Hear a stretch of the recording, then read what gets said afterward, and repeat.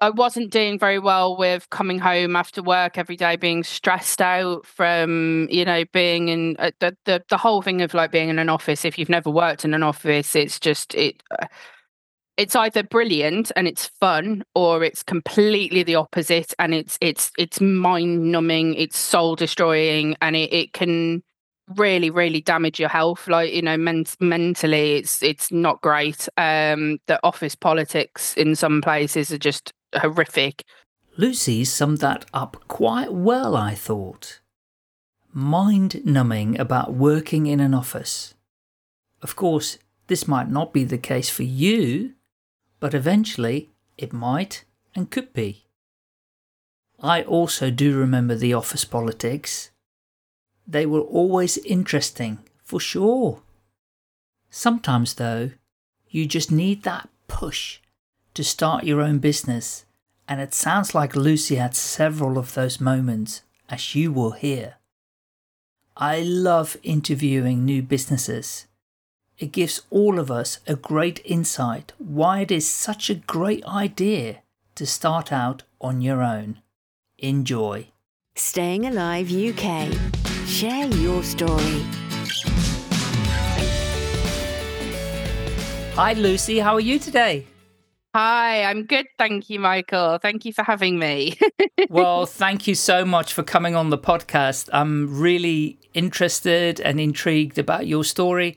And also, I know your business is quite young, so that's always of interest to me as well. I've had a few people on where they had young businesses, and it's really fascinating and exciting, because one of the things is this podcast is for people that want to start their business, so they can listen to other people who have started, and hearing young business stories gives people a really good insight. So I appreciate you coming on. And I am honoured because you've said that this is your very first podcast interview.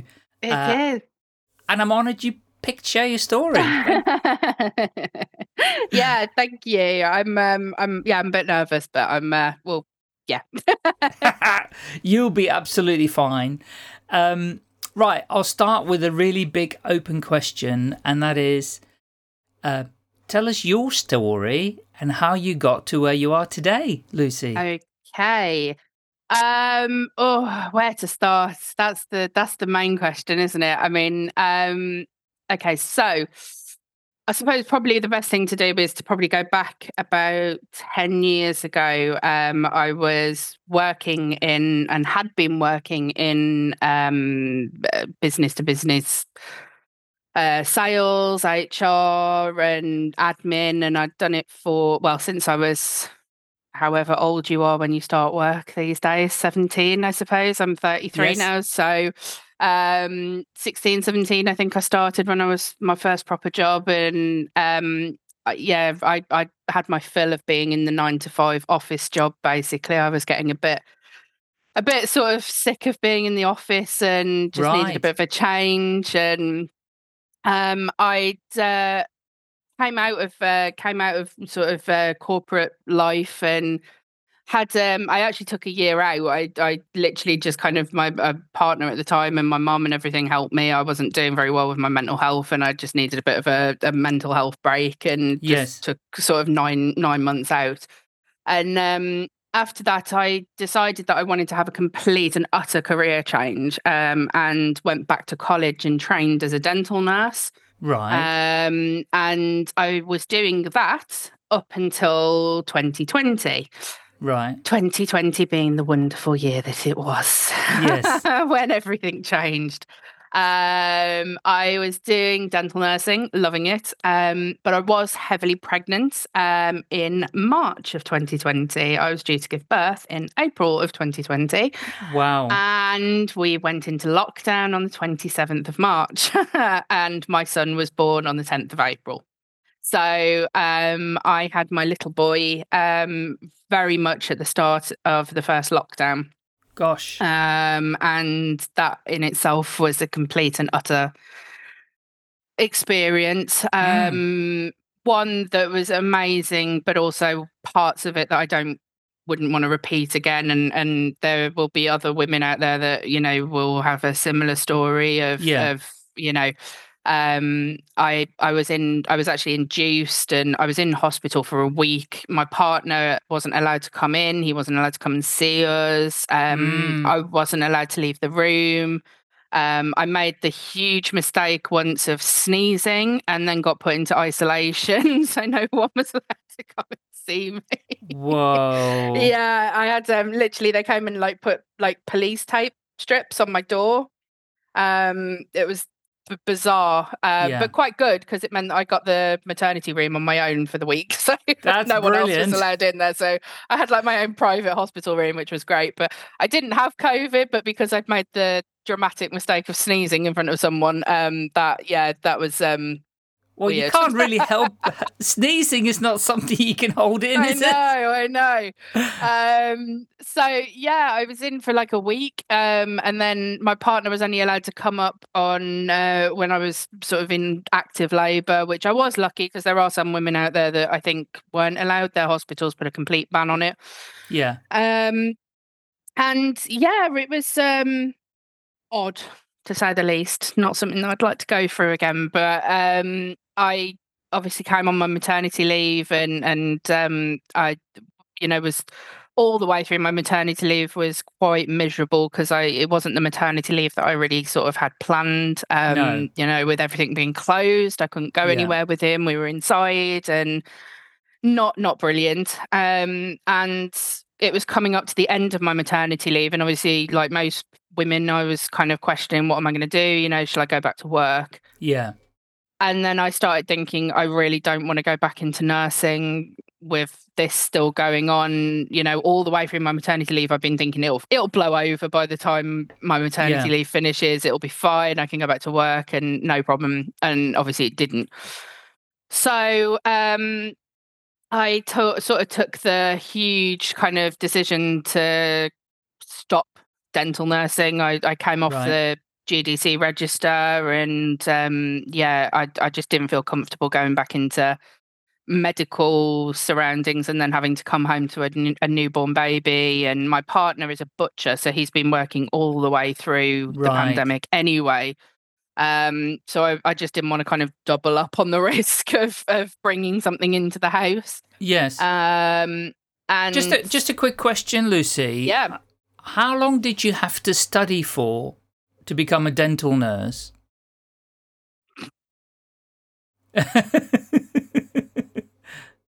I want to say 2 years, but I think that might be a lie. I think it was 18 months, I think. Oh, so okay. Not long. Not like it's not like a full kind of nursing sort of degree. Because it's obviously not like the whole body. It's obviously just the one area. Yes. And it is done. Mine was done on an apprenticeship. I went back as an adult apprentice. Okay.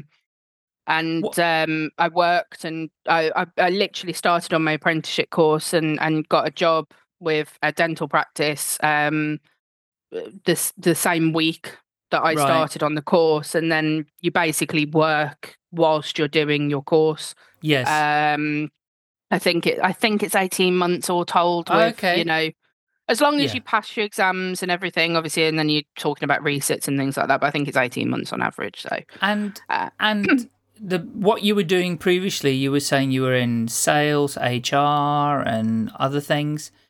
That is a massive switch from doing that, I guess, admin type role, although sales is not admin, but there's a lot of admin involved. Yes. And then going into dental nursing. Why did you make that switch? I'm really intrigued to know. Do you know, honestly, I would love to know myself. I'd love to have some sort of simplified answer for you. Doesn't matter.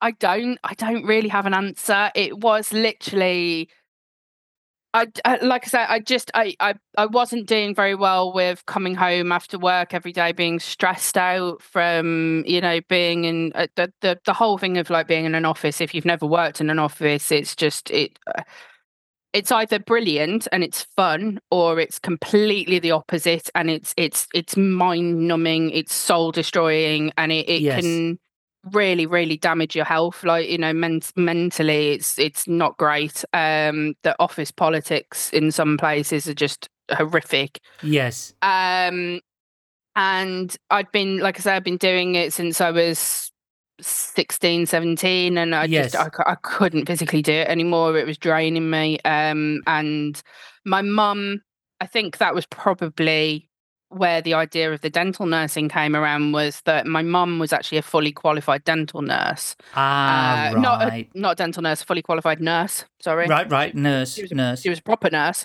Yes. Um, and I'm going to get shouted at by dental nurses now. She's not a proper nurse. She's a proper nurse. Like, we're nurses. We've got the title nurse. No, my mum was an A&E nurse. There you go. Yes. And she'd been in medical all her life. And I think I wanted to go into nursing, but I didn't have the kind of capacity in me to kind of take another, after the time off that I'd had already. I Yes. didn't have enough capacity to kind of take off another 3 years or so to go to university full time, to go and do a nursing course and do all of that sort of side of it. And I'd got a flat and a house and stuff to pay for, and it wasn't financially viable for me to go back to university. Got you. That was when I saw the apprenticeship, which was for dental nursing. And I kind of thought, actually, that could be something, that's kind of a bit of a middle ground. I'm doing the complete switching career that I wanted, but I'm going into the medical field again, which is another side of what I wanted, to kind of follow in my mum's footsteps a little bit, I suppose. Yes. And yeah, I think that was really kind of where it came from. But other than that, there was no reason for it. It just it was just one of those things. I saw the apprenticeship and thought, yeah, I'll give that a go. I mean, sometimes it happens that way, doesn't it? So, Yeah. I mean, there must have been some genetics involved with your mum being in nursing, that there's like this subtle kind of hint. Yeah, I think so medical has always kind of like Yes. intrigued me, and obviously because I've always been around it, I'm not a fully qualified nurse. I'm not a doctor by any stretch of the imagination, and I don't proclaim to be, but I do have a little bit of medical knowledge because of what my mum did, and I think Yes. that was kind of because I had that little bit of knowledge. I thought, well, I'll expand on that existing knowledge that I've already got. Yeah. And that was kind of where the medical sort of side came in. And that was kind of what I wanted to do.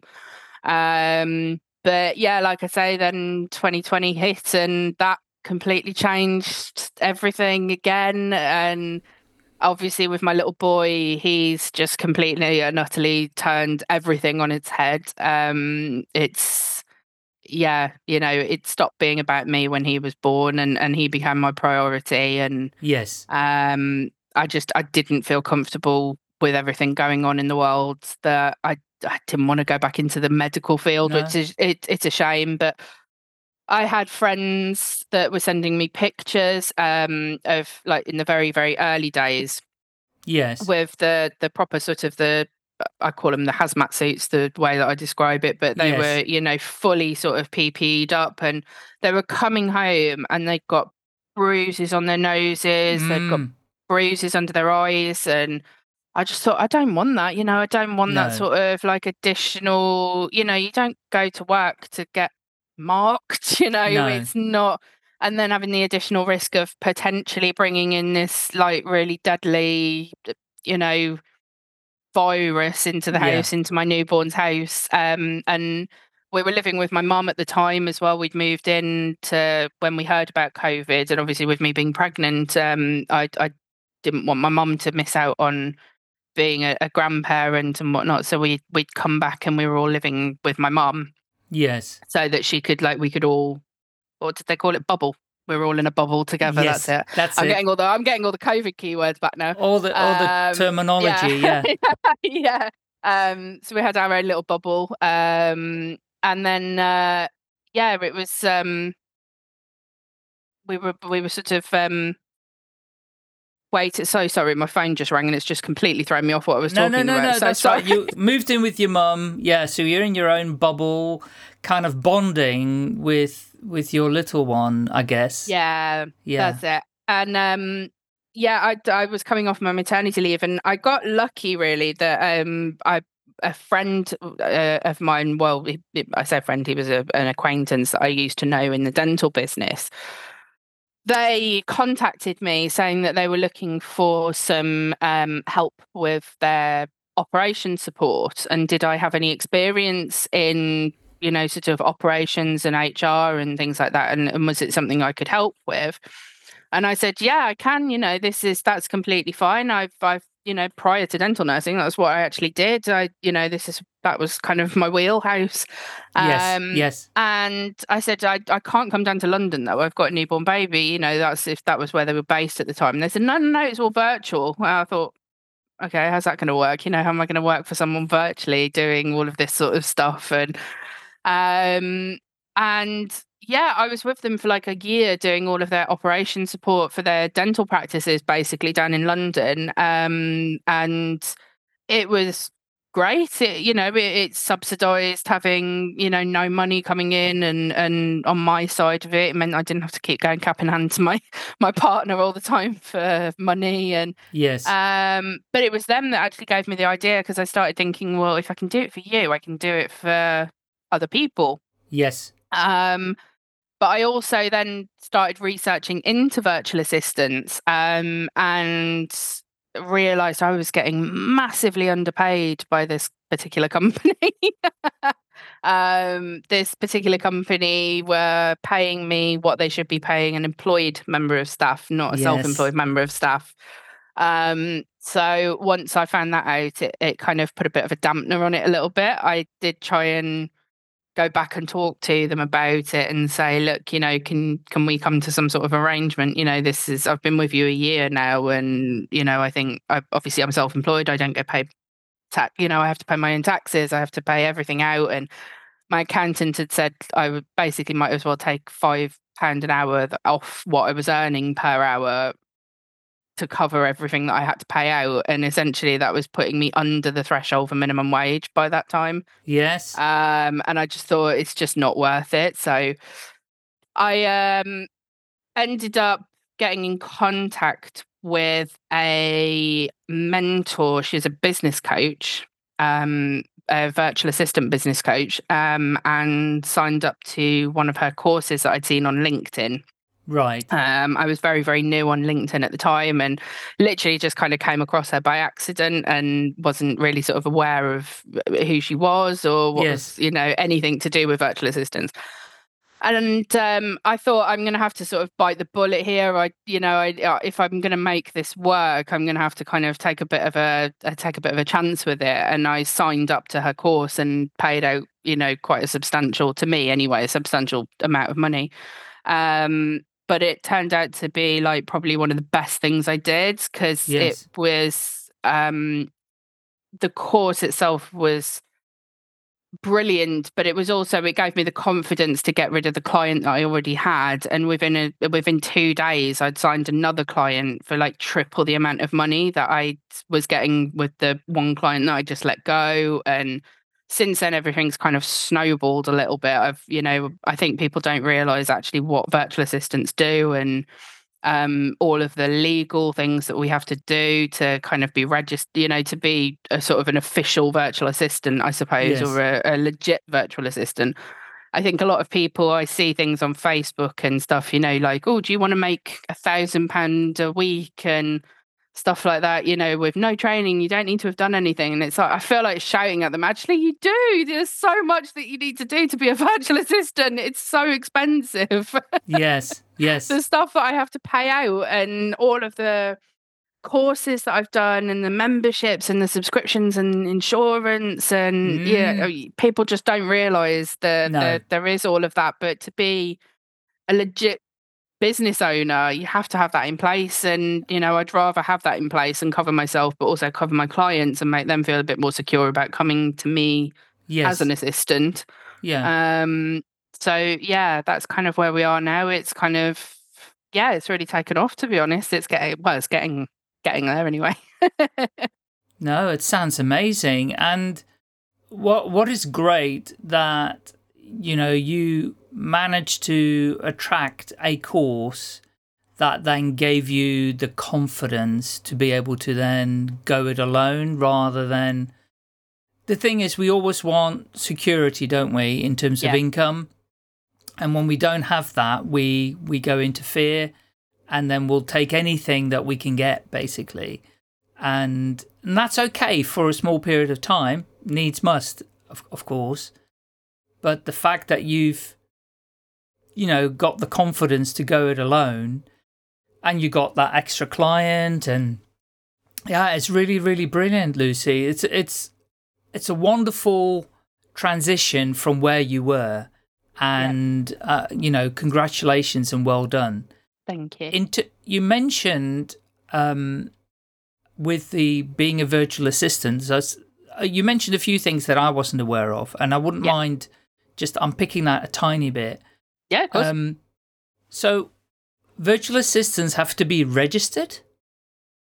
They don't have to be, but No. it's better.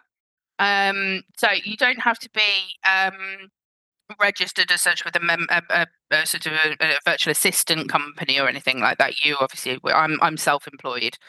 Yes. I work for myself. That's my business. My business is Howell Virtual. But to be a legit virtual assistant, because we are working with clients and we have our own records that we keep and things like that, we have to be registered with the ICO with the for GDPR purposes, basically. So we have to subscribe to the ICO per year. ICO, this is the Information Commissioner's Office. Yeah, to be able to be, with holding data and processing data.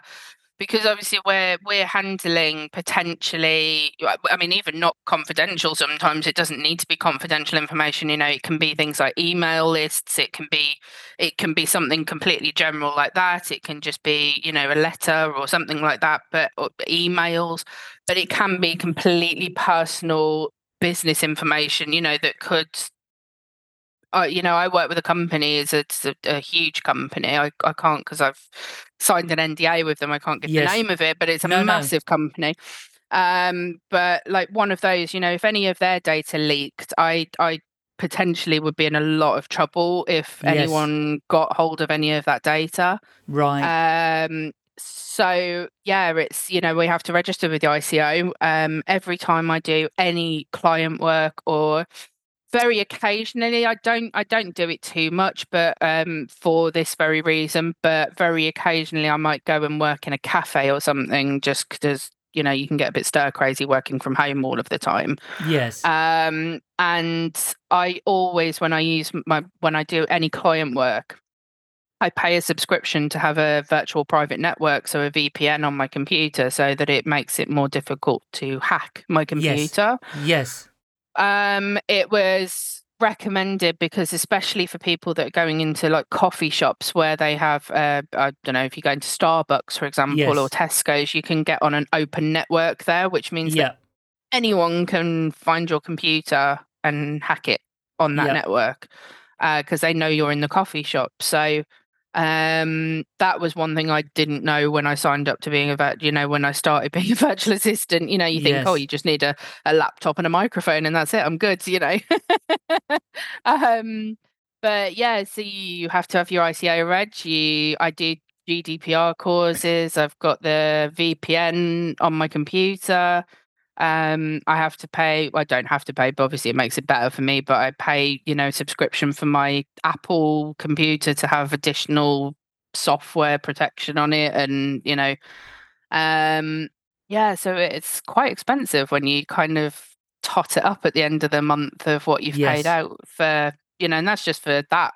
That's just for that little section. I mean, these are really, really good points, and I think it helps in terms of credibility for a virtual assistant. I hadn't even occurred to me when you mentioned it to begin with that, obviously data protection is really, really important. Huge, yeah. and it's a favourite. Well, they call it hobby horse. That's even the wrong term, but it's a gripe of mine. You know, how many people grab your email and add you to a list without permission and all of that. Yeah. And so it's really important to have that as confidential. Yeah, exactly. Yeah, very good, very good. So exactly how long have you been doing this now? Juggling your young one, your newborn, and your work. How long have you been doing it? So, I actually, I'm trying to think now. My days have literally just blurred into I can imagine. one long day. Yeah, I think aside from doing the maybe I think 10 months that I did with the original company that kind of Yes. gave me the idea, Yeah. which I don't count because I wasn't really, whilst I was self-employed with them, I hadn't got any other clients. I hadn't sort of set up on my own officially. So I Yes. don't really count that. I count it as experience, but not part of my business kind of section. Right. But I would say we're coming up to, well, my little boy is 2.5. Yes. So I'd say maybe just coming up to 2 years now, I think. Brilliant. Yeah, that's On nice. my own. Okay. Yeah. Well done. And yeah, it's it's been a rocky road getting here, to be honest. We had the pandemic, and like I say, with my little boy being born in 2020, and then so I had a weird year in 2020, and then 2021, completely and utterly again just put a dampener on everything. My mum caught COVID and didn't come through Right. it, unfortunately. So my mum passed away. We were all in the house. We all caught it. We all caught it at the same time. Me and my partner were, I mean, we were really, really poorly with it. I probably was the least poorly out of all of us, but Right. I still felt really bad with it. Um, and I obviously was getting up and doing all the childcare and everything because no one would come in and help us because they weren't interested coming in and helping with a COVID house. So, Sure. which is completely understandable. But yeah, we had it for like 2 weeks, but after 2 weeks, my partner and me were starting to get a little bit better. Yeah. And my mum wasn't. She was getting worse, and eventually, after sort of, I think it was 17 days, I sort of said, look, this is getting silly now. We need to call someone and see what's going on here. Yeah. And we called the ambulance and they came out. They did some tests on her and her oxygen level was 40%. And Whoa. apparently anything under 94 is like dangerous. So 40% was awful. Took her to hospital, and less than 36 hours later, she'd gone. So she was completely healthy. I say completely healthy. As far as I'm aware, she wasn't diagnosed with anything. And yeah, that was last year, June last year. So, but I think if I didn't have my little boy Yeah. and didn't have my business as well, I think has kept me going. Actually, I think Yes. my partner has obviously been amazing as well. Obviously, that's a given. But Yeah. I never stopped working on my business, even, which makes me sound really, really heartless. But it was my way of kind of coping with everything. 100%. Yeah. I think if I'd sort of stopped and let myself kind of wallow in it too much, I think it would have just taken me down a really dark road. And obviously I had my little boy to look after and I didn't want to do Yes. that. And I know my mum would have been really angry at me if I'd have done that. So got that in Definitely. my Yeah. mum would have just been really disappointed in me. So yeah, I just carried on as sort of normal, really. I've worked all the way through everything and, tried to make a success out of my company and done it so that, my mum would be proud of me and, my little boy Yeah. has got something to hold on to as well. Fingers crossed that's Absolutely. what the plan is. Yeah. And I mean, effectively, you had at the time 2 newborns, didn't you? You had a brand new business and a brand new child, and so you had a lot of responsibilities that you needed to get on with. Yeah, exactly. And in some way, it is a blessing because it meant you could be distracted. Yes. Definitely. Yeah. 100%. Well, obviously, goes without saying, but I'm sorry for your loss. And Thank you. You know, it at least Mum was able to see your little son. Yeah, as well. She had like a year with him, I think, just under a year. So, obviously it's not exactly the I didn't want him to lose his nan that early, and I know she would have absolutely loved to have seen him. And that's the most difficult thing for me is like I come home sometimes, like we went to stupid things. Like I took him to a fire station yesterday for the first time because he's absolutely obsessed with fire trucks. Oh, wow. And our local fire station were amazing with him. They were brilliant. They let him use the hose and they drove him around in the fire truck and everything. But it's silly things like I wanted to come home and like the first thing I wanted to do was go, oh, Mum, look at these pictures. And I have to kind of remind myself I can't show her those pictures, or she's never going to hear him saying nanny. Like he's just started saying mummy. He used to say mama, but his new thing is mummy, which is brilliant. But 9,000 times a day, it does get a bit draining on you. Mummy. It's like the first time I heard it, it was amazing, and now it's like, oh God. Say something else.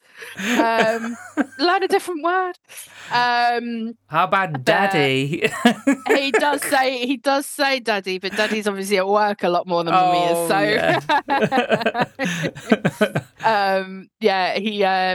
So his favourite word at the moment is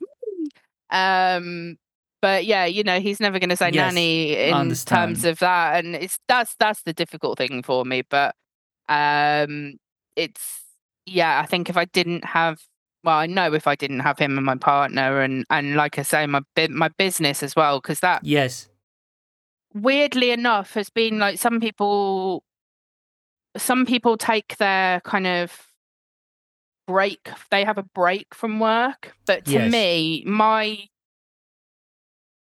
not work, because he's not a job, but my day-to-day is being a mum. So my break for me and my kind of like getaway is doing my work. I'm like backwards to everyone else. Like most people go to work and then they come home to their family, and that's their time away. But because I'm 99% mum, my 1% of business is like, I enjoy my job and I enjoy my business and I like working on my business. So to me, that is kind of my little getaway. It's my thing. It's my, like some people will go and run themselves a bath or have a glass of wine. I sit down and I do my work. I'll schedule content. I speak to people. It's where I get my grown-up time from, essentially, by having conversations on LinkedIn and so that's, like I say, I'm a bit backwards compared to everyone else, but my enjoyment is my job now and my company. So it's bit of a weird sort of thing to say that, but I don't think it is weird at all. No. I mean, the thing is, if you can have enjoyment from your work, you will never work a day in your life again. Yeah, exactly. Yeah. Because it will just not be seen as work. It's just part of enjoyment. It gives you joy to be able to do your work. And that's really, really important. So well done. Yeah. I would say that's brilliant. So tell us a little bit about the kind of things that you do for people. I bet you will say, well, it can be anything, but you may have some big headlines that you promote or discuss with people what you can do. So please share that. Yeah. So you are right. I do a little bit of everything. The one thing that I don't do generally, because I'm not very good at it, is anything maths related. So if you've got something maths related, I'm not your girl. Don't come to me.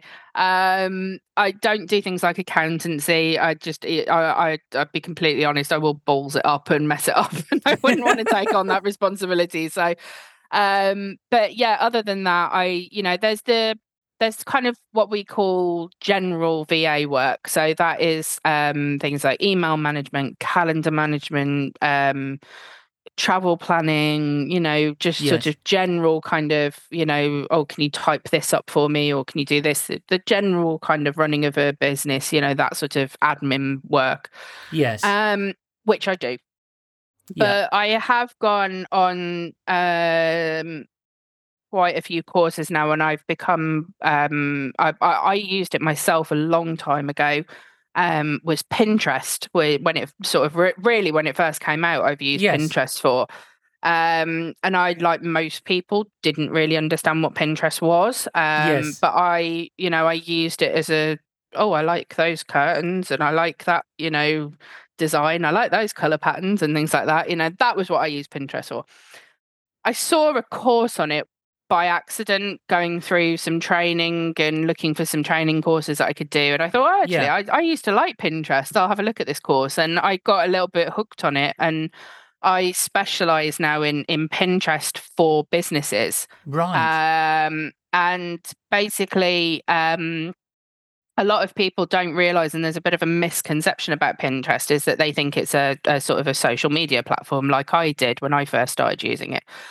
Pinterest isn't a social media platform. It is a search engine. It's just a visual search engine. So it Yes. works the same way that Google does. It just uses pictures rather than text. Right. So when you've got a business, you're marketing to get on Google, essentially. That's, everyone wants to get, number one ranking on Google. That's how you get Yes. found. It's that's the goal. But it takes so much to get ranked on Google. It's insane. You have to have an established website. You have to have so many followers and visits and site clicks, and marketing yourself on Pinterest and having the right pins and the right, the right keywords on Pinterest can actually help you rank on Google. And that's what I do. Right. So I help businesses market their products or their services. It doesn't have to be a product, it can be a service, even if you don't have a physical product to sell. I put them on Pinterest, basically. So I can set them up. Or if they've already got an established account, I'll just manage that account and help Yes. them and say to them, well, actually, I think, we need to do this rather than that. That's obviously not working for you, but this could work. Let's try that. Or I can do it completely from scratch if they've never been on Pinterest before, and set them up from scratch, do all their keywords, talk them through it, and then manage it as well if they want me to manage the marketing on Pinterest as well. So that's kind of what I do Wow. now. But I do, like I say, still do the general VA work as well. I also do podcast management as well, which is another thing. So I did a course, again, a little bit like Pinterest. It was purely because I saw so many kind of podcasts were popping up all over the place. And I thought, I wonder if people have got podcast managers. Is that even a thing? I didn't even know how podcasts work when I look at, I've listened to them, but I didn't really at the time understand much about them. Yeah. So it was really just a course to kind of get my head around it a little bit more, really, and just in case anyone asked me. Yes. Yes. But I really enjoyed it, and yeah, started looking at how you can edit how you can edit a podcast, and what sort of software you use, and so I got into all of that and writing show notes and things like that. So I've done all of that as well. So that's kind of, those are the two main things that I do now, is the Pinterest and the podcast management for businesses. Okay. And Yeah. do you do other social media as well? I do. I don't tend to market myself as a social media manager, though. Right. So I will say to people, I am a podcast manager and I am a Pinterest manager. Got you. I don't market myself as a social media manager, but what I do say to people is I will maintain social media. So a social media manager to me and to a lot of people is someone that will come up with, strategies, and they'll write copy, and they'll do all of the, they Yeah. can do things and they'll do things on TikTok and Instagram. And there's so many. I personally, I'm not knocking any social media managers out there, and I'm not saying, because like I say, I don't really know that much about it, but No. I think it's better to specialize in one thing and be really good at that one thing than be a master of none. Right. Got it. Yeah. Makes a Because lot of sense. if you look at TikTok, for example, nowadays, like TikTok is massive. And I don't understand how TikTok works. I don't understand how you can keep up with TikTok, Facebook, Instagram, LinkedIn, YouTube. I don't even know. I think there's like a million other platforms, but those are obviously the 5 main ones. They change constantly of, what you need to do to make it on one platform. And I personally don't understand how one social media manager can be a social media manager of all 5 platforms. Yeah. I could be wrong, and please don't shout at me, listeners out there that are social media managers. I'll hold my hands up if it's a lot more simple. I'm probably in my head just making it more complicated than it is. But like to me, my little brain is going, I'll do Pinterest because that I only need to focus on Pinterest then. I can cross post to other platforms. I can, if I put a post out on Pinterest, obviously, if a client has got an Instagram page, I will cross post it to Instagram and just change the caption and change the sizing and all of that, and I'll do that, and I'll schedule it on a different day. And, likewise, if they send me a video for Pinterest, I'll maybe upload it if they want me to. I can do things because I am a podcast manager as well. So I can take, little, like, for example, out of our interview now, I could transcribe the audio that we're having and then take little captions out of that and use that to cross post to other platforms. So I can do that. Yes.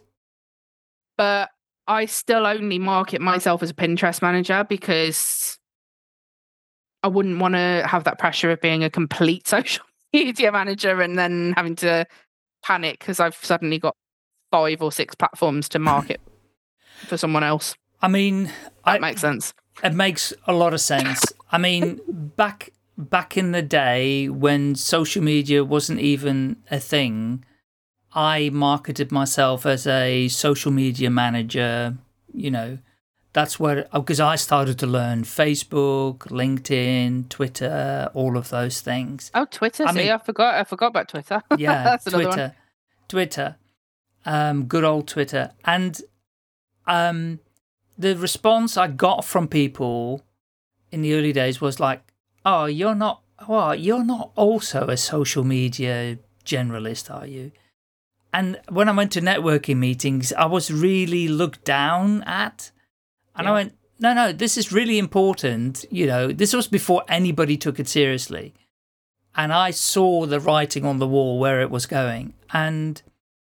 But those messages did get through to me. And I went, okay, I'm just going to focus on LinkedIn.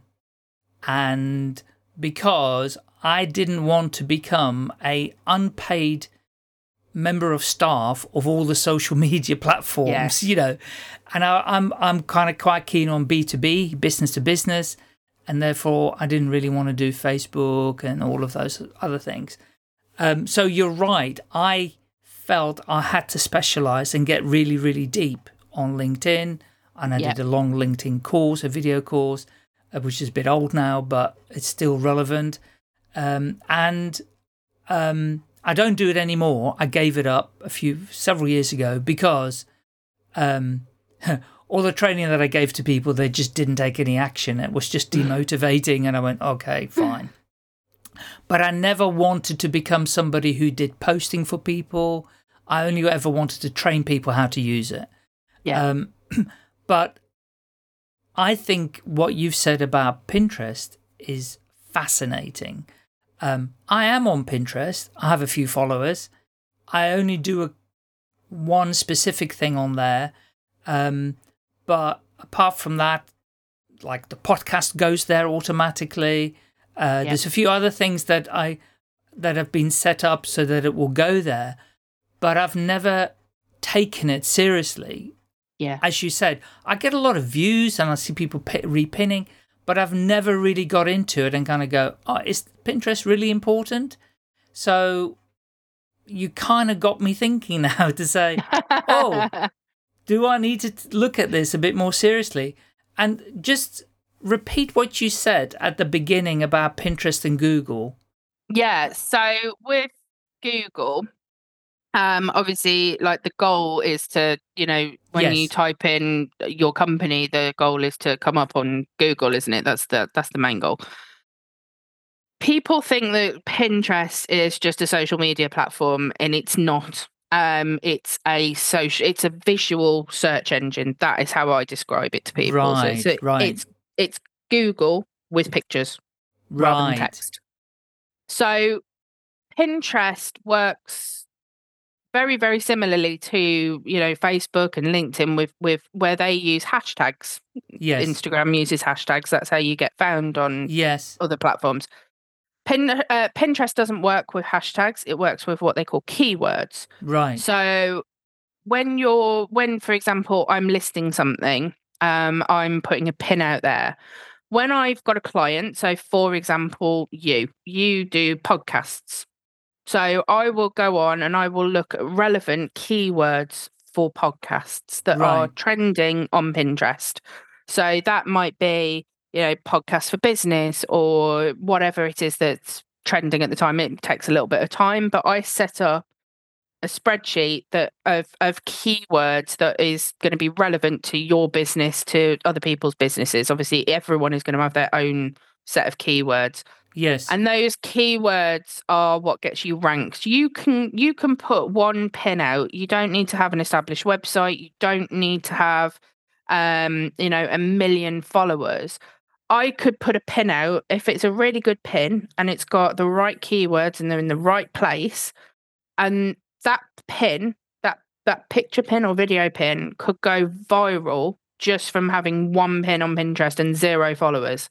And that will increase your ranking on Google. Right. So having the two working together, a lot of people just focus on Google, their SEO. I've got to get SEO is such a massive word. It's like, yes, I've got to get my SEO done. I've got to get a specialist. I need to get someone in to do my SEO and get on Pinterest. Yeah. Get marketing on Pinterest.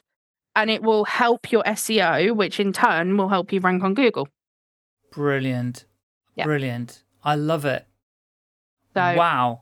That's a real golden nugget. And basically, you help people with that. Effectively, you're doing SEO for them, but using Pinterest. You're going through the back door. Yeah, we're using pretty pictures. Pretty pictures rather than codes and text and, But I suppose you could put text on the pictures as well. Yeah, that's the thing. It's all about, with Pinterest, it's about having a very, very, you see, with Pinterest, like I say, it's going back to the keywords again. So having your keywords, what you want on a pin, you don't want just a picture. So a pin is obviously when you're on Pinterest, if you can kind of visualize Pinterest in your head, I'm sure everyone's seen Pinterest. Yes. You've got your boards, haven't you? You've got your individual pins. What you don't want to see is just a picture. No. You want some writing on that picture. And that writing is the keywords. You want those keywords to match up with what is in your description. Right. And the description on Pinterest as well, you don't want to just do like you do with hashtags. So you don't want to just put, hashtag podcast manager, hashtag podcast. You don't want to just write down podcast manager, podcast, in a list. No. It needs to be in a written format. So Right. In copy. Please, yeah, exactly. Click this pin to find out the top 10 podcasts that I'm listening to from the most, from the best podcast manager out there or something along those lines. You want to write it in. Yeah, I've just made that up off the top of my head. That was terrible. Don't write that, but you get the idea. You want it to be in prose rather than in just list version. Got it. And you want those keywords, that podcast manager, you want that to be in your picture as well, in your pin, because Yes. the more places that you've got your keywords, the more likely it is to rank and it is to come up on Pinterest. And obviously, the higher up you rank on Pinterest, the more clicks you're going to get, the better the SEO, the more likely you are to rank higher on Google. Do you know any stats like how many active users there are on Pinterest? Oh, yes. Off the top of my head. That's the other question, though. Roughly, rough. So in a day, I think the last time I checked it was most of them are women. So I think about 80. I think it was 84% were women. Yes. The last time I looked, and they were between 18 and 30. Gosh. That was just the highest amount. Yes. Most of the people on Pinterest are on there to buy. They're on there. The last time Pinterest did a census on their users, people aren't going on there to browse. Basically, they are going on there to buy something or to purchase a service or find something specific. Yeah. The last time I looked, it was 480 something million active users on Pinterest. That's very high. Yeah, that's very high. It was 484 active million users. There was a day count, but I can't remember what the day count is. I think it was. I mean, it's just off the top of my head. I have got a list, but so it's nearly 500,000 active users. Sorry, say 500 million, so half a billion active users, I should say. Yeah.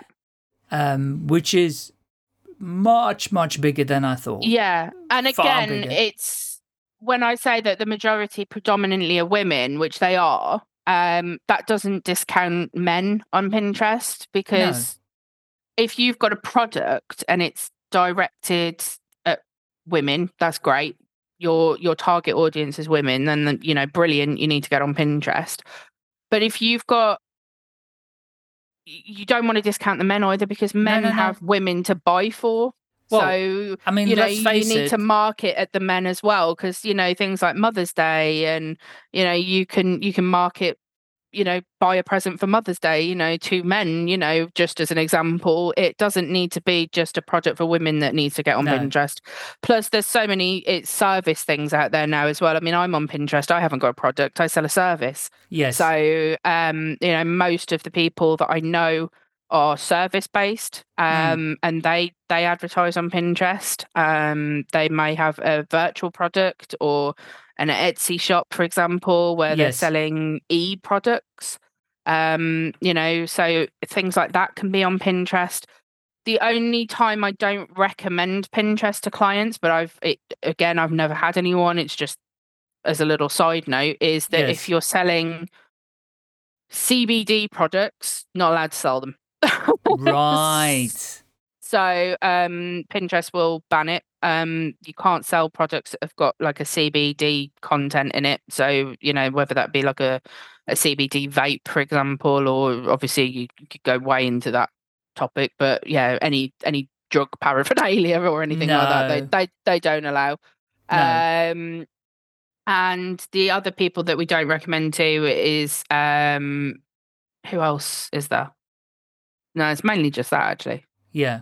Everyone else is fine. Yeah.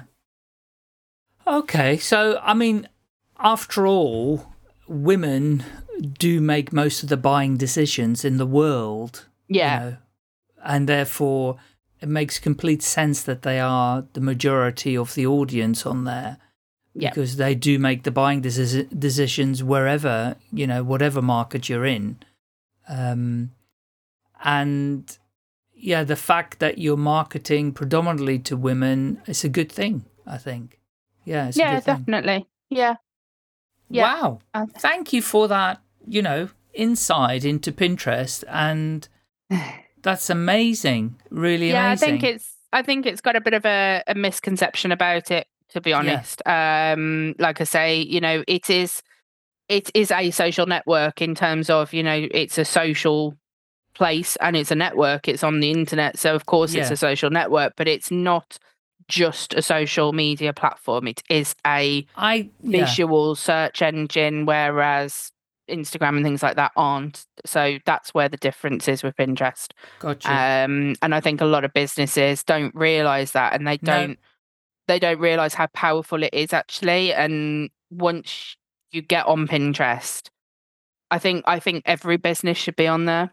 To be honest, I think every business should have a Pinterest account, and get advertising on there. Yeah. And they're constantly changing things on there as well. You know, like they've got now like a virtual kind of shop that you can go into. So when your account is on there, if you do have a physical product that you're selling, for example, I don't know, shoes, Yes. you can link up your site with Pinterest. You can link up everything on there. So if, for example, you are changing prices, you've got an offer on, every time you update your, I don't know, Shopify account, it will automatically update Pinterest and show that offer is on. Wow. So you don't need to manually go in and keep changing all your pins every time you've got a shop offer or anything like that. It will automatically put your prices on. It will automatically update the prices. It's all linked in now with Pinterest, and that's one of the things that they've done. They've got like a creators platform for visual creators. So if you've got a really creative product, and it's you can get on the creators program, which is amazing. They've just released an app as well, but it's only for specific people. You have to be invited to it as well. I don't really know a huge amount about it, but that's kind of gone mental on TikTok, this app. It's a bit like I don't really know how to describe it because I don't really know a lot about it. I've just seen it. Right. It is very, very new, and like I say, you have to be invited for it. But it's basically like a picture design platform that they've come up with, I think. But it's blown up on TikTok, which obviously is going to help blow it up on Pinterest. So it's Pinterest is huge, and I think that would be my main sort of takeaway for businesses is if you're not on Pinterest, get on Pinterest. Get on it and contact Lucy, who will manage it for you. Exactly. Yeah, get in touch with me. More to the point. Yeah. Yeah. Don't get on Pinterest. Contact Lucy to get you on Pinterest. Don't do it yourself. Come to me. I will sort it for you. Yeah. Well, it's really fascinating because I don't think I've heard anybody speak as passionately about Pinterest as you have. In fact, I never see anybody speak about it. So, I think that's one of the things is that you don't really see that many people talking about it, which is a shame, really, actually, because you've got a bit of a niche there. Yeah, you have got a bit of a niche. What? Brilliant. So, tell us, how can people get in touch with you so they can get their Pinterest sorted? So I have a website. My website is just very, very general. I am going to get it redone at some point, but it's just with work, business and toddlers and whatever. My website is not my priority at the moment. So it's a very general website. But it's www.howell, which is HOWELL virtual, all one word, .co.uk. And my little tagline is "How can I help you?" which people seem to love. They seem to love that I've managed to tie my last name in with a "How you can help you" and play on words with that. Brilliant. So it's howellvirtual.co.uk. My LinkedIn and my Instagram and my Facebook handle is exactly the same. It's Howell Virtual, so it's at Howell Virtual. Brilliant. Fantastic. Is there anything that I haven't asked you that you would have wanted to share? No, I think I would just say my little sort of thing for anyone starting a business really is the advice that I was given really from my course. I would like to give a little bit of a shout out actually to if I'm allowed to do that. Of course. My original sort of business mentor, my business coach, her name is Dion Slater. She is amazing. She's on LinkedIn. And she herself, she was a virtual assistant, and then she went on to become a mentor and a business coach in virtual assisting, and she was the one that sort of helped me get off the ground. But she's now gone into doing sort of mindset stuff, and positivity and all of that sort of stuff, and getting yourself out of the headspace of feeling negative about yourself and having sort of imposter syndrome, which is like huge for a lot of people. Yes. So if you're kind of looking for any of that kind of help, I would suggest going and speaking to her. But a bit of advice that I would give to anyone that's thinking of starting a business, or, you know,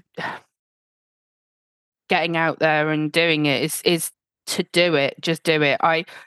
When I first started, and like I say, I had this one client and realized they weren't paying me very much, and part of me was still going, they're still paying you, Lou. You know, it's still money coming in at the end of the day. It might not be as much as you wanted, but it's still money, and you can't afford to turn that down. What are you doing? And you know, all of this was going off in my head, and eventually, I think I took the bullet and I bit the bullet, and I got rid of that client, and I suddenly panicked about it, and I was like, oh my God, what have you just done? You've just got rid of the one client that you had, you idiot. Yeah. Why did you do that? And like I say, I found another client within 36 hours. I had another signed paid client within 36 hours, and they were for triple the amount that I was getting paid with this first client.